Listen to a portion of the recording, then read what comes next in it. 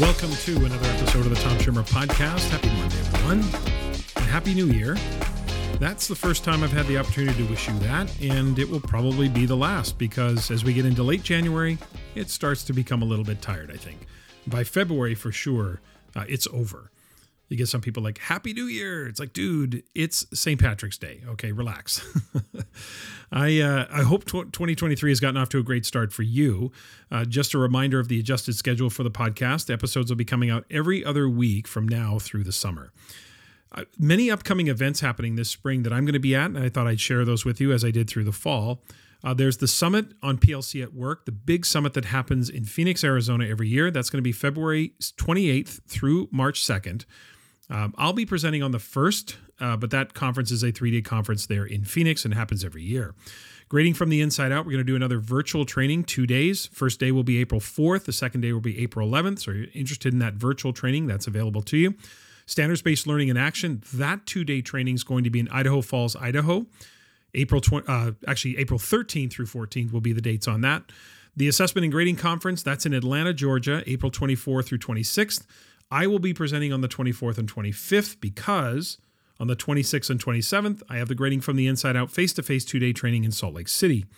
And of course, we'll finish up the spring with the Assessment Center Institute. We've got a big conference happening in Las Vegas. That's going to be May 24th through 26th. So I'll have links in the show notes for all of those events, should they be of interest to you. And of course, you can check out the Solution Tree website as well.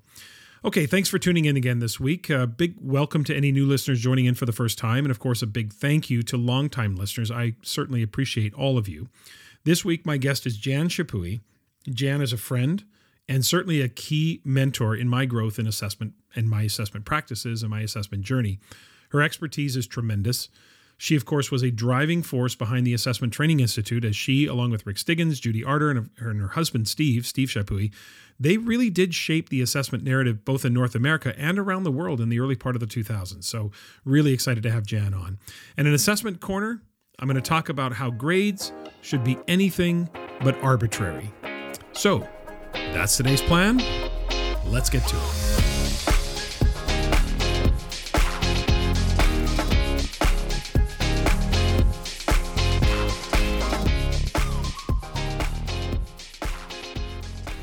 My conversation with Jan Chappuis is coming up, but first, don't at me.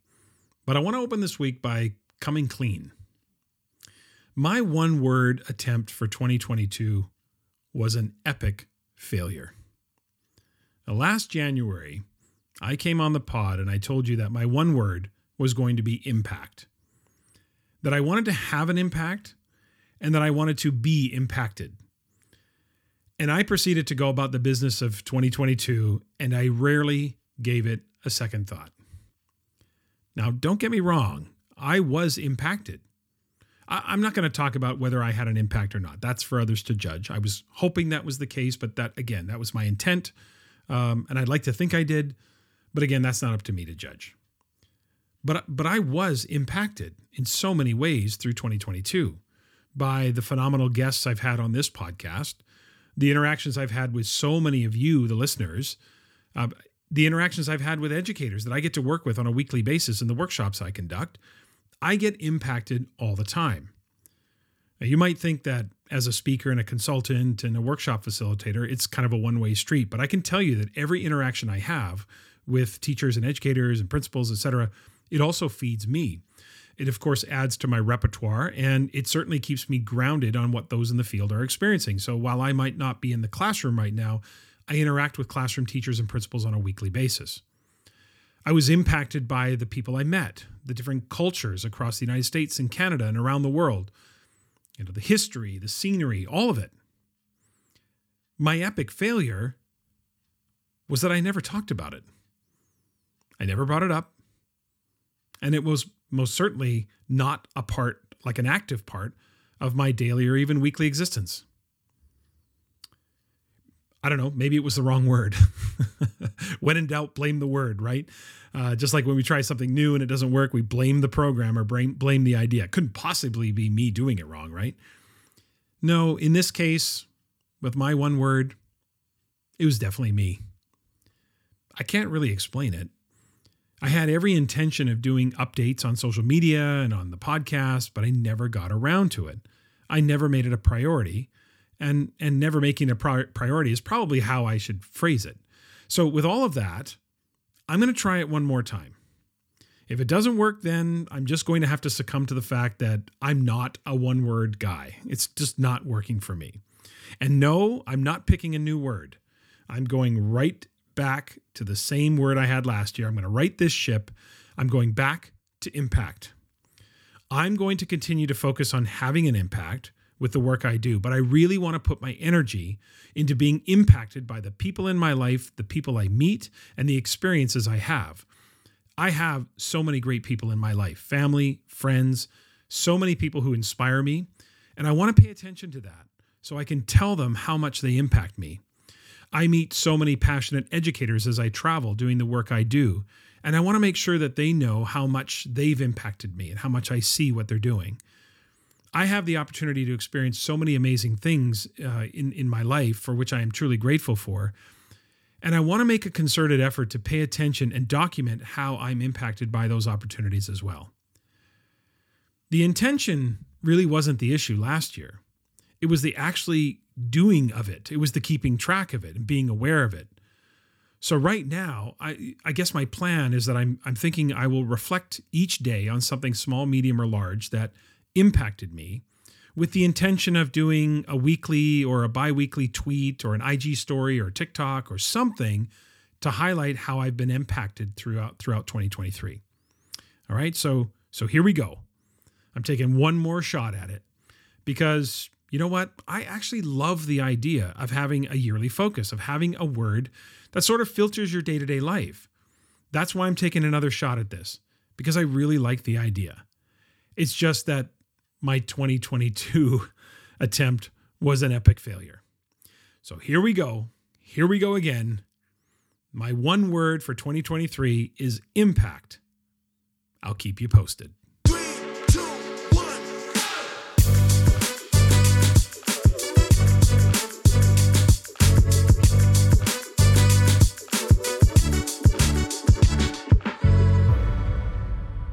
Joining me this week is my friend, my mentor, and someone who is on my Mount Rushmore when it comes to influences on my career. It's Jan Chappuis. Jan has been a classroom teacher, teaching grades 4 to 9. She's been a curriculum developer and a staff developer. In 2001, Jan and her husband, Steve, joined Rick Stiggins and Judy Arter at the Assessment Training Institute in Portland, Oregon, and collectively and in various combinations, the four of them have written a series of books aimed at improving teachers' knowledge about the use of high-quality classroom assessment.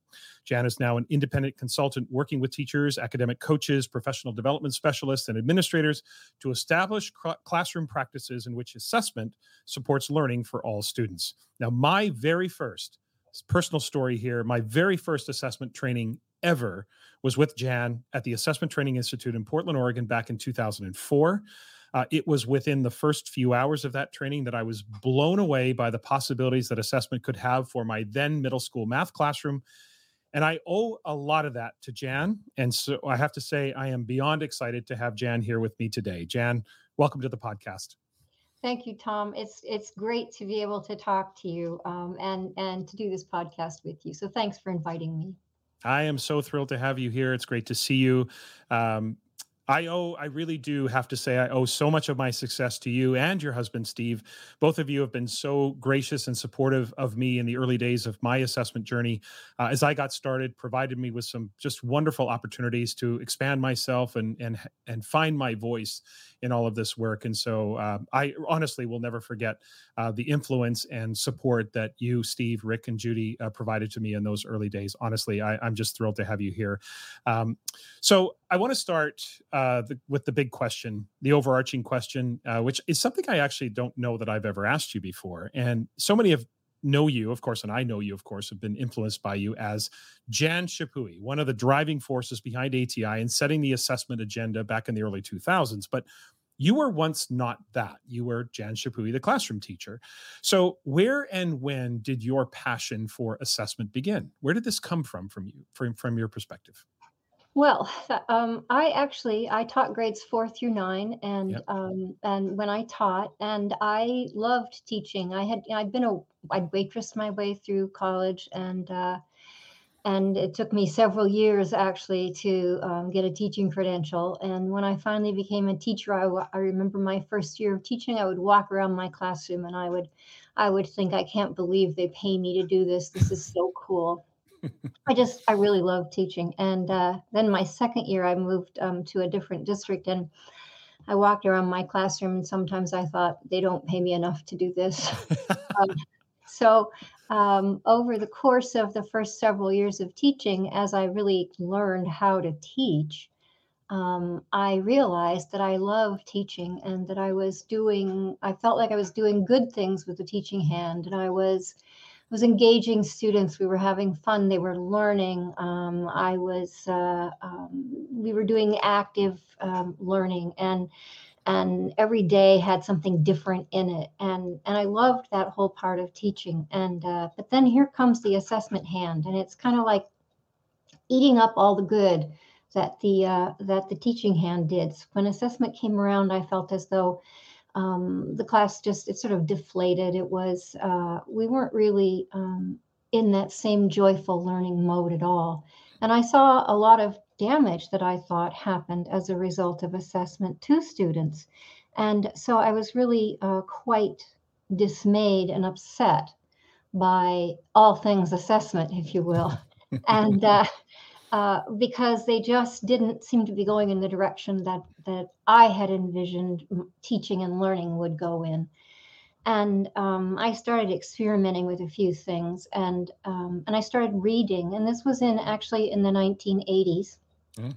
And two people were writing about assessment in the 1980s, classroom assessment, and one was Rick Stiggins, and one was Grant Wiggins.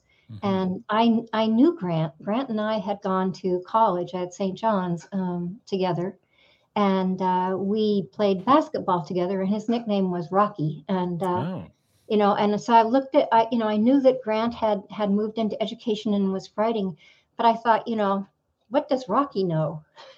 So, apparently Rocky knew quite a bit. Yeah. But so I read Grant and I read Rick, and I found them both to be extremely motivating and providing me with many, many answers as to why assessment was such a horrible, miserable experience in my classroom. And the upshot was that it was horrible, miserable because I didn't know what I was doing. Mm. And so I experimented with both of their work, and I found that Rick Stiggins' work, his early work, helped me understand the technical aspects of assessment accuracy. One of the things that I had been quite concerned about is I wasn't really sure that I was even providing accurate results, and students where I was teaching, students were beaten because of grades, or they were restricted. All kinds of things were happening in a punitive and a rewarding way, and the burden was too great. Mm-hmm. So when when I realized that I could make my assessments much more accurate, and that these grades could actually reflect what students had opportunity to learn, it gave me a great sigh of relief. And I realized then that it isn't assessment that's the problem; it's what we don't know. And then the student involvement piece is one that I really picked up first from Grant Wiggins, mm-hmm. and was closest to my heart because that was closest to the way that I taught. Student-involved teaching, student-involved learning, student-involved assessment was just a natural flow, but also an aha. And so I began putting those things into practice in my classroom, and then actually several of us had gone to Rick Stiggins' very first Train the Trainers with VCRs, and we learned how to give these different workshops on different assessment topics by stopping the video for discussion and things like that.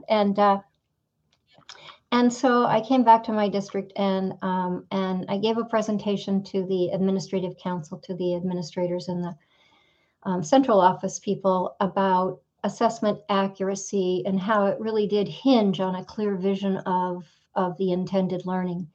And it it stirred up quite a bit of discussion, and we ended up in a several years long project in the early 80s, or no, this is probably early 90s, sorry, early 90s. Early 90s, yeah. To get really clear about what our intended learning was. So I was asked to leave the classroom. So I thought, okay, I'll leave for a couple of years, and worked on curriculum development to make sure that our curriculum was in good shape. And I also did some work with teaching people the fundamentals of assessment literacy. We did move away from those videos. But I have definitely been the person who stops video for exercise. Yeah. And, and I found that as I got more deeply into it, I wanted to learn more. So I continued to study, and I continued to follow the work of Rick and others who were working in the field. Of course. And then it turned into basically a full-time job of helping people understand more about assessment. Now, I never intended to leave the classroom. I never intended to focus on assessment, but just as in teaching, when I moved into middle school or junior high at the time, it really felt like I was working in the area of greatest need. That just having a heart for that age student was a pretty important aspect of teaching well there. Same with assessment. It seemed to me in education to be the area of greatest need, the thing that we perhaps knew least about how to do well and how to use appropriately. So I decided to make that my career. So I did. So take us from you attend Rick's training, the Train the Trainers training with the VCRs and all of that. And then fill in the gap between that and suddenly 2001, you and Steve are joining ATI. What's the story behind that? How did that become? There's a lot of parallels there for me. Because my second training with you was leading professional development and assessment. I came back 2 months later and took that training. And then, a few years later was presenting at the ATI conferences and keynoting, et cetera. So I'm curious, how did you go from being a participant in Rick's workshop to 2001 joining ATI? How did that happen? Well, so I'm starting to do these presentations, and our state, Washington State, is also moving to a figuring out what our essential academic learning requirements are, and I get involved in that project at the state level as well, developing a state level set of learning expectations, and then we move into the assessment phase. And because I had been working with Rick and because I had been doing these trainings, I was working at the state level as well. I was attached to our local educational service district. And I was doing workshops for districts about assessment literacy. Really, what does it mean to have accurate assessment? How do we know our assessments are giving us information that is accurate and usable? But there's a little gap between just pushing the button to start the training and then being able to go around the state and give these workshops. So I wasn't real comfortable with the pushing the button and give, because there were a lot of questions people had that I couldn't answer. And so I'd be giving one of these workshops, and at a break I would call Rick. I mean, I had his number, and I was so shocked that I had the nerve to call Rick. But I would call Rick and I'd say, Rick, these people are asking these questions. How do you answer them? And so he'd tell me how he would answer them, or he'd ask me questions and I'd figure something out. And then I'd go back and I say, well, Rick says.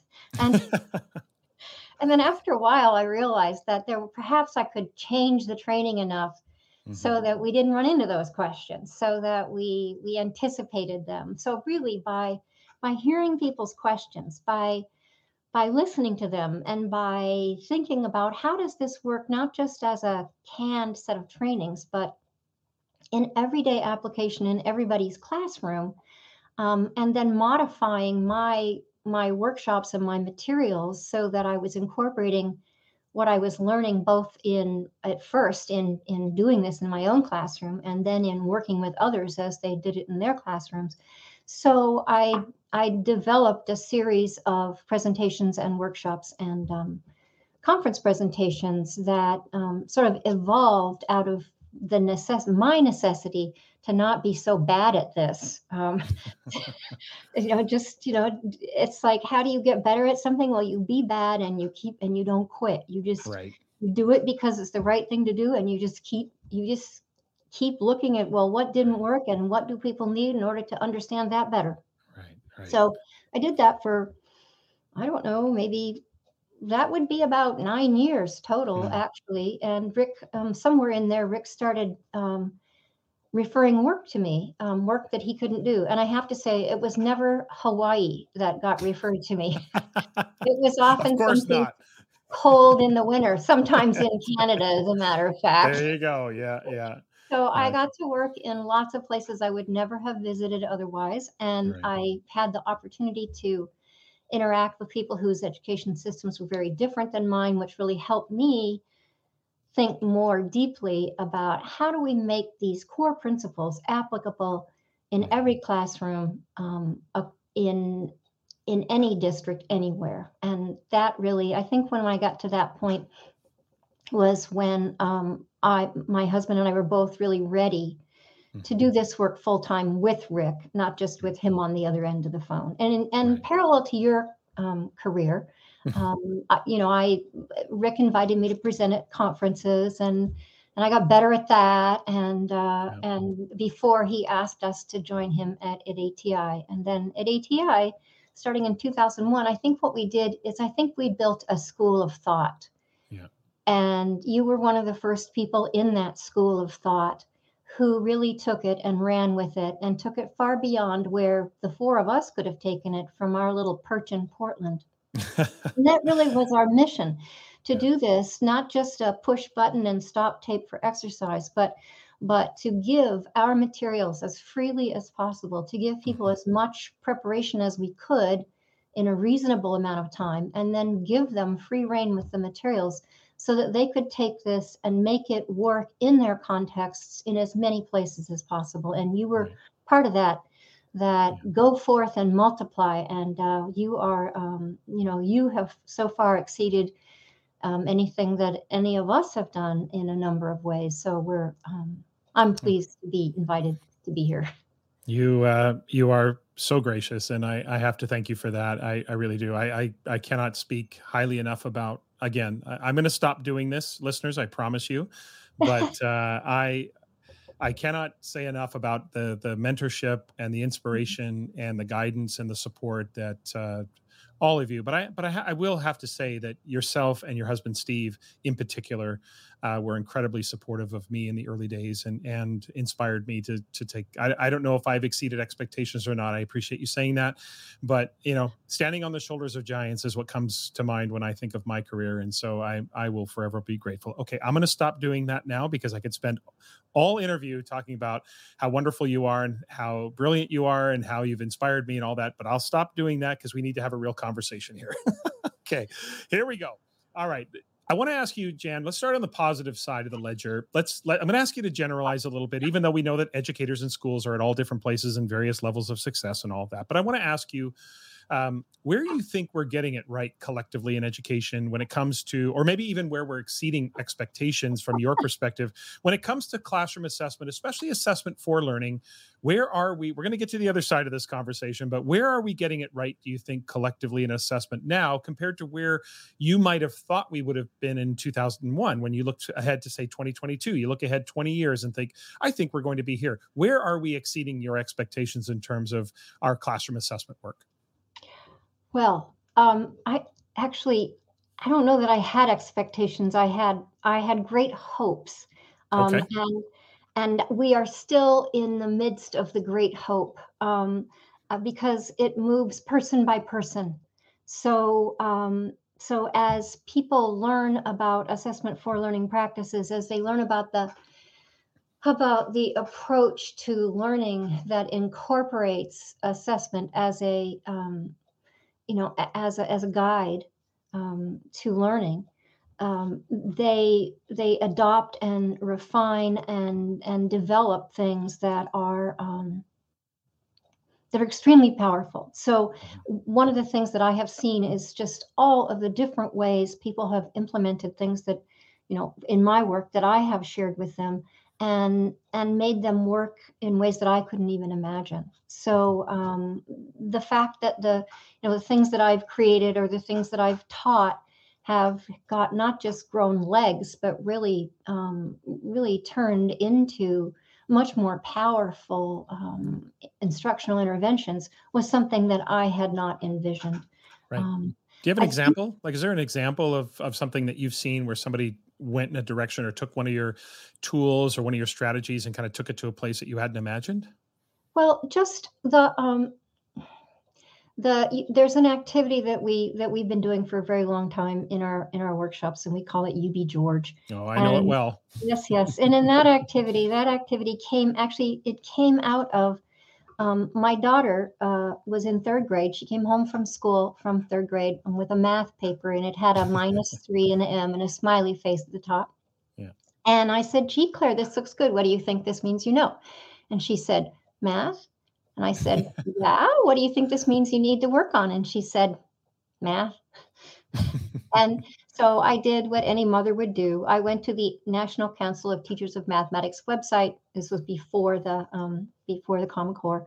I went to that website and looked each one of those problems up to figure out what the learning target was underneath it, because I wanted to be able to talk to Claire about what does this paper show you that you know, and what does this show you that you need to work on?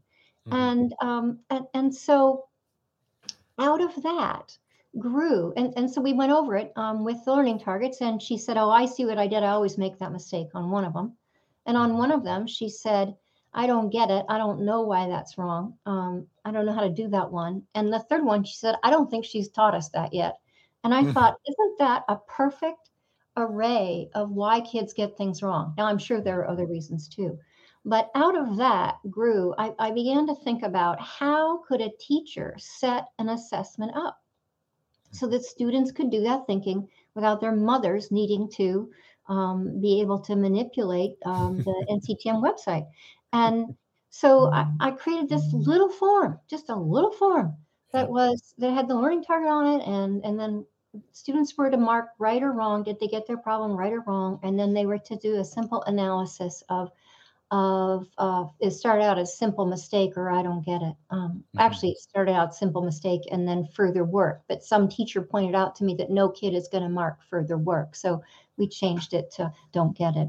And that simple little form has spawned so many different applications of not just for quizzes, but or for retakes, but just a rethinking of the students' information needs, and why don't we give them the ability to look at their assessments and determine where their strengths are and what they need to work on before we put them into a summative assessment. So in so many places that has changed the understanding of how formative assessment used by the student can be a powerful tool to increase learning.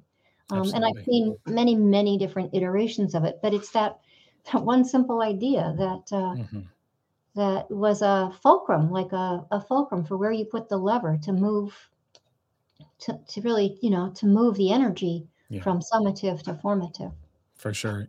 Claire's Math and UB George are two iconic activities. I remember them well. You have used them in trainings and iterations of that. You're absolutely right, Jan. I think that there's always what I learned. There's always different, places that people take them in terms of. But what I learned from that activity, which was the eye opener for me, almost 20 years ago, was how important it is not just to look at the end result, but to do an item analysis and think about why I was wrong. Was it a simple mistake? Do I need more study? How am I going to address that? How will I avoid making that simple mistake? And taking that deeper dive and that more specific look at my assessment results as a student, and putting the students at the center of that. Again, for me, 20 years ago, it seems common sense nowadays, but when I go back 20 years ago, that was a forward-thinking, very progressive thought around classroom assessment. Assessment was something teachers did to students. And, ATI and you specifically and Rick were the first to really open my eyes to this idea that students can be at the center of the experience. And I think, that's a huge lesson for me. Let's flip the question around now.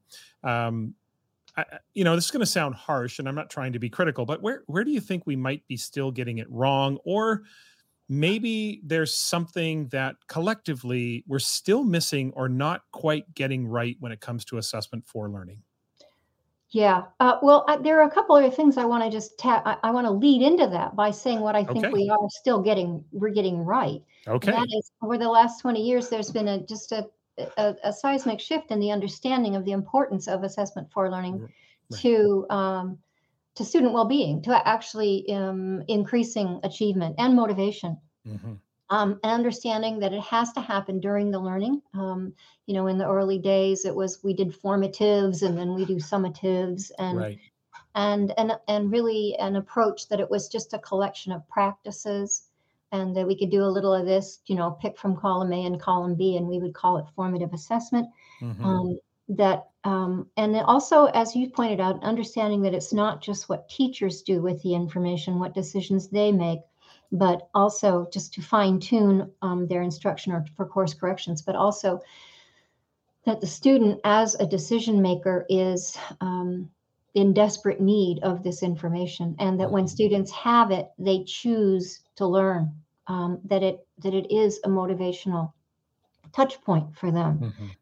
Hmm. Where we might get it wrong, or where we might not be there yet, is a continuation of what you were talking about with having the students look at their work and say, go more deeply into it. And that is really where we want the students to be engaged in dialogue, in enough dialogue and enough talk about their learning, that they aren't just analyzing this one little piece, but they are turning it into a self, kind of a metacognitive piece, a deeper understanding of self as a learner. We define teaching as, or we define good teaching often as engendering or moving along substantive, relevant learning, and that's really the heart of teaching. And I think, and this is for me, this is at the heart of assessment as part of teaching and learning, that are an equally important goal for effective teaching. In other words, a component that if it isn't there, we might not say the teaching has been effective, is that we create competent, confident learners.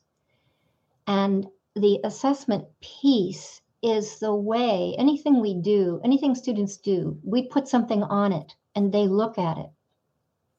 That's the point at which they make decisions that will either further their learning or stop it. Right.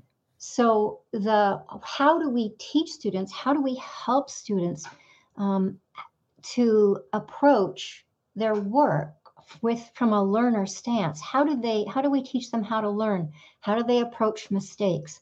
How do they live with not yet and not quit? What self-talk do we teach our students to do with their assessment results? When they get results, are they meaningful to the student? Do we know they're meaningful to the student? Are we engaged in dialogue with them, not just about their grade or their mark, but about what they understand? Do we do classroom? Are we engaged in Socratic type classroom dialogues where students are going more deeply? And this is where the boundaries between assessment and teaching and learning all sort of fuzz up, but they all contribute to that full picture. Mm-hmm. I love that.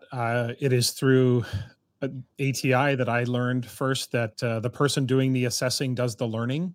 That is something that all four of you instilled in me in the early days, and I love that distinction between the capital F doing the formatives as kind of a noun versus thinking about assessment for learning as being more the verb and the action that happens within the classroom. I've been saying for a number of years that I think one of the most underutilized formative assessment strategies is getting kids to talk to each other about their learning. And you mentioned that. So why do you think, let's take this angle. Why do you think it's still something that maybe some educators are reluctant to do in their classroom, where I put a prompt on the screen, or I put a challenge or a problem on the screen, and I say to students, talk about how you would approach that. Why do you think there's still a little bit of hesitation on educators' parts to just get kids talking to each other about their learning?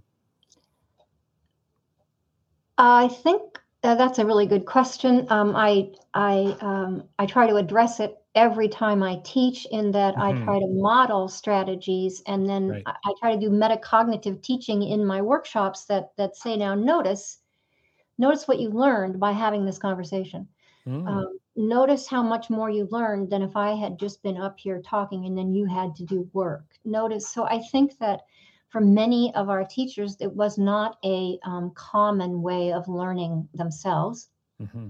So they may not have had a lot of experience with that type of pedagogy, actually. Hmm. They and then it's also a matter of, and I know that over the years, one of the things that I have gotten better at is crafting the types of questions that elicit the kinds of conversations that will lead to deeper learning.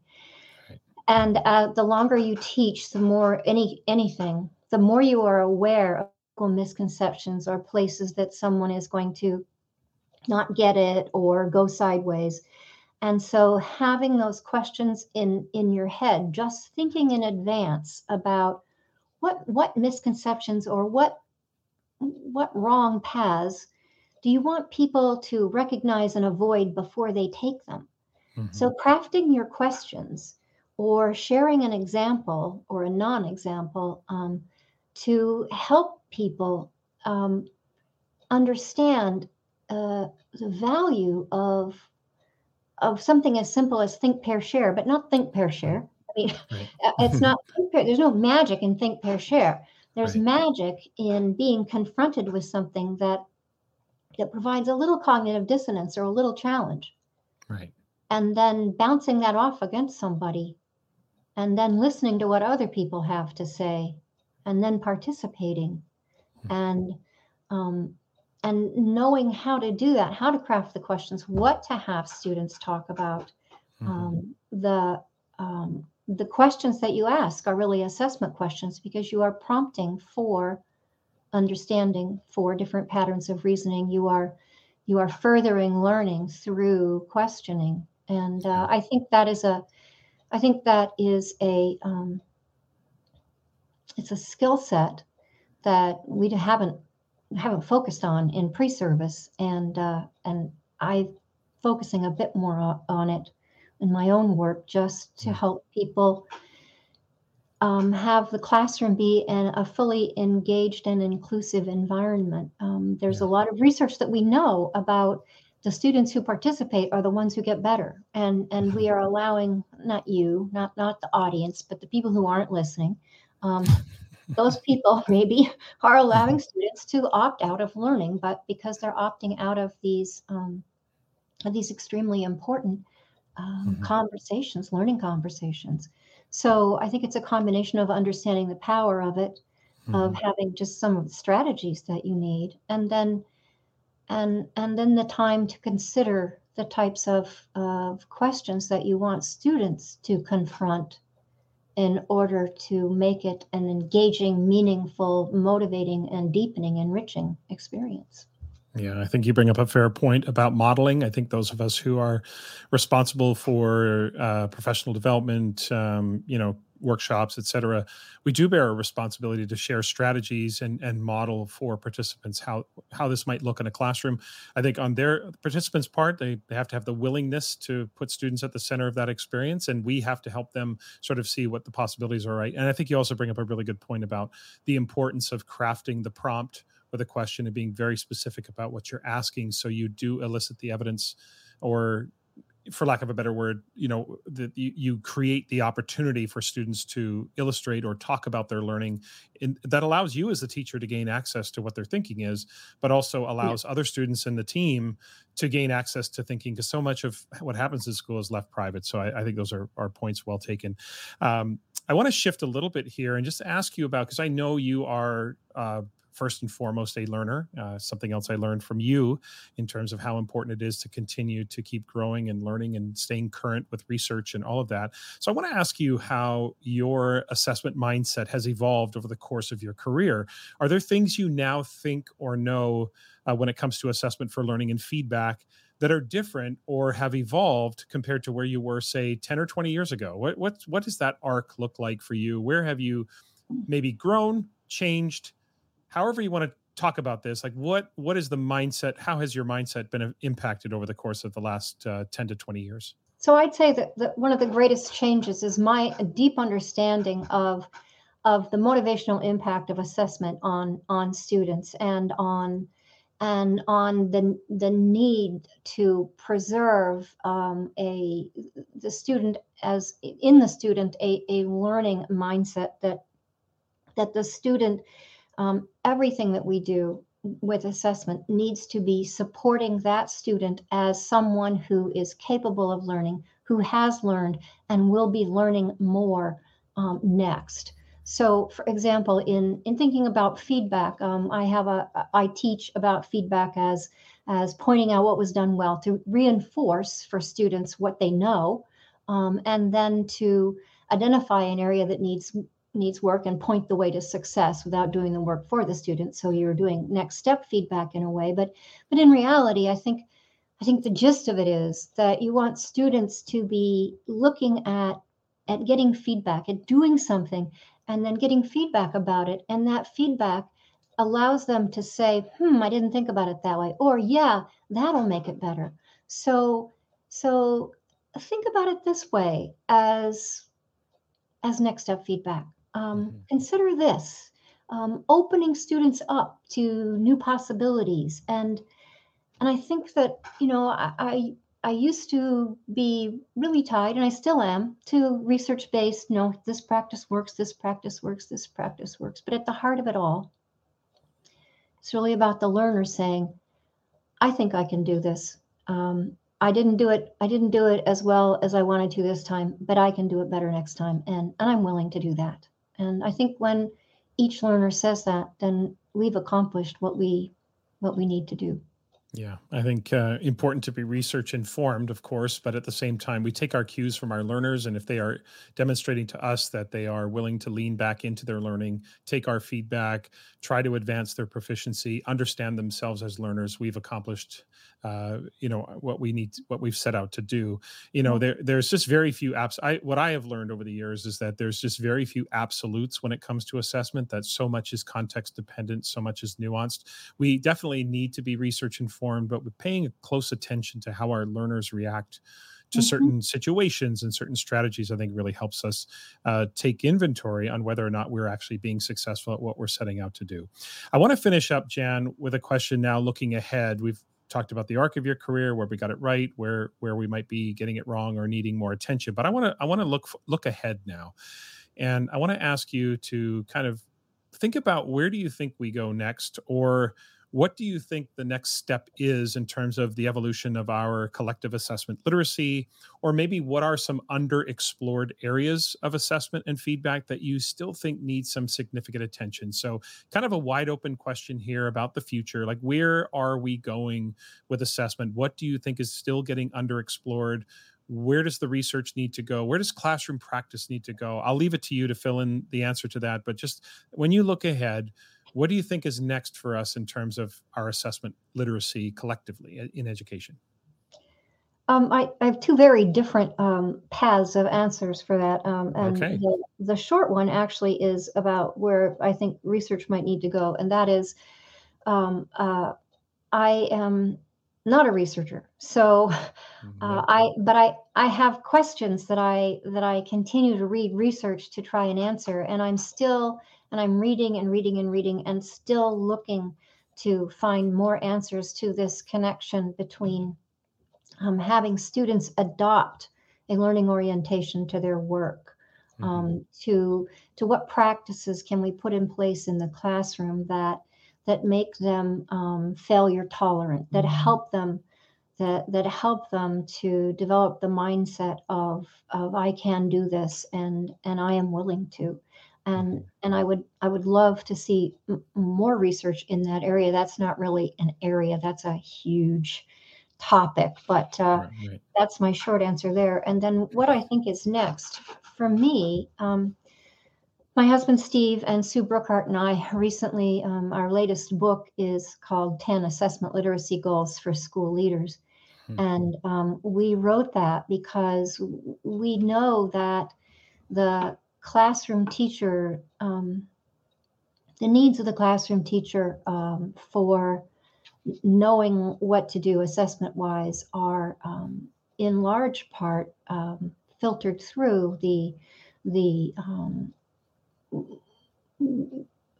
administration, that we how do we set up professional development, who do we hire, what do we look for when we hire, how do we evaluate, what kinds of things are we looking for, how are we defining what it means to teach well.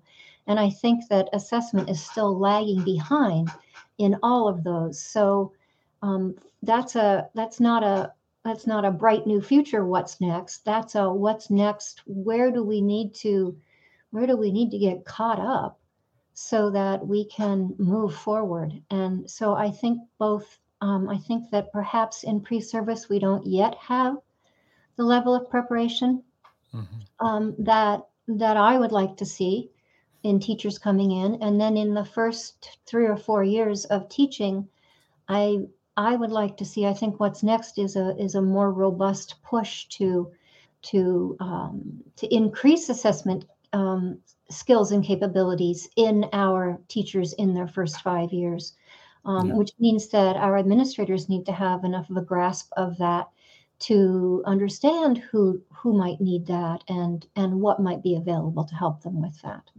So I do think that in our hiring practices, in what we say we're looking for, and in what we evaluate for, and how we help teachers move forward in their assessment practices, those are all, to me, still fields ripe for further work. Yeah. It is. It is shocking to me, to be honest. In 2022, when I asked participants in workshops, how many of you had any assessment training in your pre-service experience, that the number of hands is increasing, but it's not as many as I would have thought in 2022. Now, I also asked the follow-up question: is in that, for all of you raising your hands, how many of you were specifically trained on grading? And almost every hand drops. So I think we still have a ways to go. I know it's easy to point the finger, but I think it is shocking to me that something that has been given so much treatment in the academic research, something that is so prominent in terms of the last 2 decades in terms of education, that we still aren't putting our full weight in our pre-service training behind that. I think it's something that we still have to keep pounding the table about, to make sure that early on that there's training in pre-service teachers around just sound assessment practices, because it really is the engine that drives everything that we do in our classrooms. So 2 questions, Jan, as we finish up today. These are questions I ask everyone who comes on the podcast. The first one, you can take this in any direction you want to, but quite simply, the question is this: educationally speaking, what keeps you up at night? Grading reform. Yeah, I'm with you on that one. And here's why. People are attacking grade, not attacking, but they are tackling grading practices, and so often, so many of the problems with grading practices can be solved with fixing assessment practices. And so when people start with grades, they often end with grades, and I'm often working with groups where they've got to the point where they're really wrestling with the grading question, but the underlying issues have to do with, have I really made some sound decisions about what is formative and what is summative? Have I gathered accurate information? Are my instruments themselves truly representative of what students know and don't know? And do I know what they know and don't know before we get to the grade? And those things are high impact on learning. And And yet when we jump to let's fix the grades, thinking that we'll fix those other problems, it doesn't work. And so when I am working with a group of people, it actually literally does keep me up at night thinking about how do we help people go back and take care of the issues that need to be dealt with first. Yeah, absolutely. Listeners, many of you will recognize I've learned from the best. Those are things that I say continuously, which is grading is assessment. And if your grading practices follow sound assessment principles, then you'll have no problem with the accuracy in how you grade, and that your grades are only as accurate as the assessments they're based on. So all of that, to me, I'm with you on that, Jan. It is to try to do grading reform without addressing the assessment practices is such a superficial way to approach the work, and understanding that assessment is really what drives the assessment practices are what going to drive accurate grading and the accurate reporting of student learning. So I'm 100% with you on that. Okay, finally, let's finish up on a lighter note here. I know you are living in Port Townsend, Washington at this point, and I love food, and I always like to hear about where the best places to eat are. So I'm going to ask you a simple question, Jan. Where's the best place to eat in Port Townsend, Washington? Well, the best place to eat, as defined by the place we like to go to the best. Yeah, there you go. Is Siren's Pub. Siren's Pub. Okay, tell us about it. Oh, it's just pub food. It's it's in a building that hangs over the water. Love it. The Salish Sea comes right up to Port Townsend, and you're just right there hanging out over the water, and it's busy, it's lively, there's music, it's great pub food, it's fresh seafood, good beer. Excellent. We like all of that. Best thing on the menu to order is? What's your favorite? I'm putting you on the spot. Maybe the salmon burger.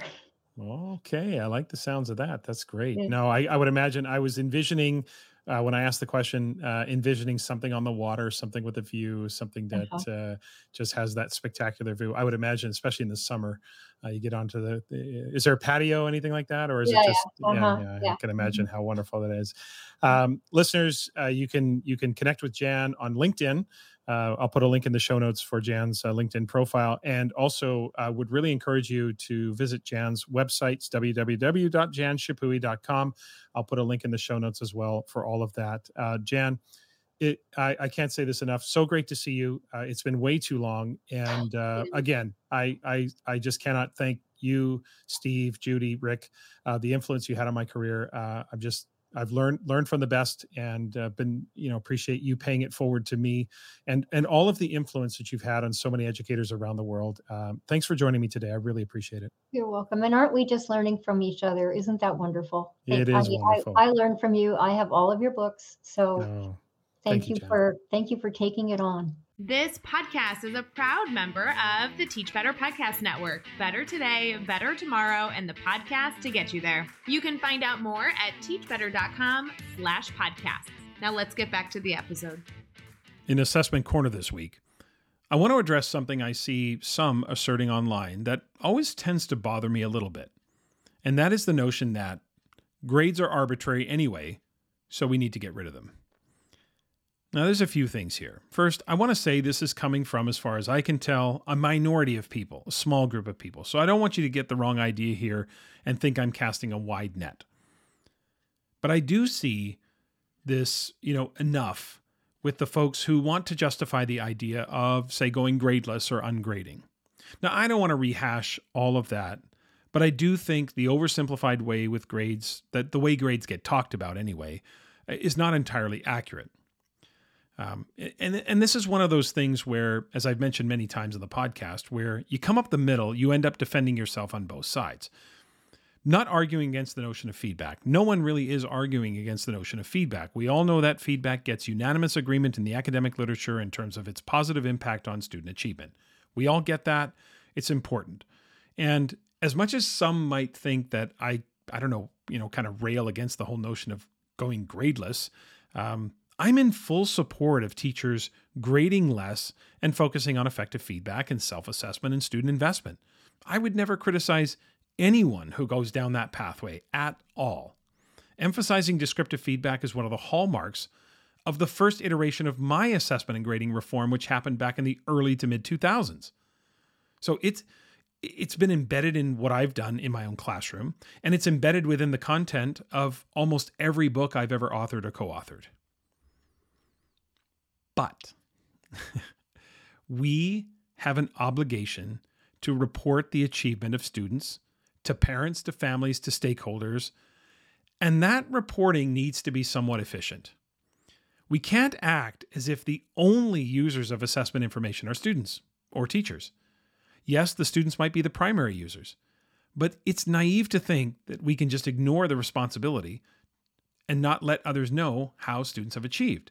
Like if you teach in a public school, it's a publicly funded school. We owe parents, families, and actually the public the information about the success of our system. As a publicly funded school system, all taxpayers and citizens have a right to know if the system is maximizing its impact. And if you work in a private school, you've got tuition-paying parents, you've got families, alumni, board, etc., who also have a right to know. So there's always a level of accountability in terms of the work we do. So despite some of the hyperbole and some of the echo chambers that can exist on Twitter and other places, there is a place for grades. But again, as I've said many times on this podcast, the idea of a grade can take on many different forms. You want to get rid of letters of the alphabet associated with predetermined percentage increments? I'm with you. We can do that. No problem. But there's going to be some form of summarization and the reporting. That's going to be necessary regardless of what system you have. But here's my point. Regardless of whatever form of reporting you have, the idea that grades are arbitrary, I sure hope not. How in the world can any classroom teacher ever say that grades are arbitrary when they're the ones determining the grades? Now, if you want to say something more specific, like percentage-based grades are somewhat arbitrary because when making an indirect scoring inference and using a percentage scale, there's a plus or minus 5 to 6 point margin of error. You can say that, sure, but that's not a very sexy tweet, is it? So what I take issue with is the use of the word arbitrary. I mean, regardless, again, of how you report student learning, nothing you do should be arbitrary. Even if you're using a percentage-based grade scale, when making an indirect scoring inference, even when there is a plus or minus 5 to 6 point margin of error, you would consume the student's demonstration of learning, use some form of criteria to judge its quality, and then actually determine the percentage-based grade. It would not be arbitrary. Just because there's a margin of error doesn't make it arbitrary. Arbitrary actually means based on random choice or personal whim, rather than any reason or system. Like, I don't care what your system is with this point. Nothing we do with students, right? Whether it's the assessment, grading, instruction, interventions, nothing we do with students should be arbitrary. So this is where we often can get seduced by hyperbole. There are grades, if you take a very narrow view, there are grades that are percentage-based letter grades. And then there are grades, taking a wider view, which are summary symbols or summary statements that describe learning and highlight the overarching degree to which a student has met the learning goal. We simply cannot dismiss this as part of our job. It's disingenuous to do so or to suggest even in some that there's some cynical motive for creating a system of reporting. You sometimes hear that online as too, right? Or online, I should say, where people are, as if the system is this sort of cynically driven kind of idea where we have this responsibility to parents, we have this responsibility to families, we have this responsibility to the community, to the public, right? A single symbol is not the be all and end all. It's not the most descriptive, but I always think about the stop sign. If you're driving anywhere in the world, I use this analogy a lot. If you were driving anywhere in the world and you came across a red octagon, you would know what to do. You would know what to do because the entire world has come to an agreement that a red octagon within the context of driving means stop. Once we have a singular symbol like a red octagon that has universal meaning, you'll know what to do, and you'll have a flood of information coming to your mind. So if you stopped at a red octagon, you would look around. Are there other octagons here? Are there pedestrians? Are there other vehicles? You would get sentences worth of information coming into your head because we all have agreement. So it's not the existence of symbols, it's how we define them. And I know I've said that on the podcast before. Grades are going to be as meaningful or as meaningless as we make them. We don't stand outside the system of reporting as victims of the system. Our expertise matters. And we have to own the fact that we have a disproportionate amount of say in what grades mean. The grader system, the district, the state, the province, et cetera, that they may determine the optics or the symbols or even the calculations, but we're the ones who input the substance. Even when I was the most traditional grader, the zero guy, the late penalty guy, when I was that back in the early days of my career, when I was that punitive, misguided grader, my grades weren't arbitrary. They were based on maybe flawed logic or flawed practices, but they weren't arbitrary. I guess my larger point here in expressing some of my frustration is two things. One, let's refrain from the hyperbole so we can actually have a serious conversation about the most effective and efficient ways to report. And two, and this is probably more important, nothing we ever do should be arbitrary. In my experience, what teachers do, no matter where I've been, no matter where I've worked, in my experience, what teachers do, even if it's on the fly, even if it's an on-the-fly adjustment, nothing teachers do is arbitrary. It's my experience that everything teachers do is intentional.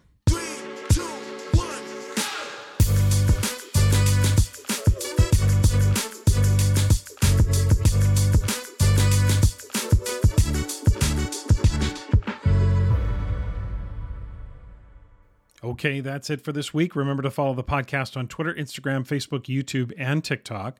Also, please email the podcast, tomshimmerpod@gmail.com, if you have questions for Assessment Corner, or if you have any suggestions or feedback for me about the podcast. And a reminder, check the show notes, please, for all of the links for the upcoming professional learning events this spring. Next time, my guest is going to be Tim Stevenson. Tim is a friend, a science teacher, and the host of the Science 360 podcast. So, of course, we are going to talk science. Please subscribe, rate, review the podcast, especially on Apple Podcasts, of course, but a rating and review on any platform will help grow the podcast's reach. And if you like what you hear, please keep spreading the word about the podcast to your friends, your colleagues, or on social media. I would really appreciate that. Have a great week, everyone.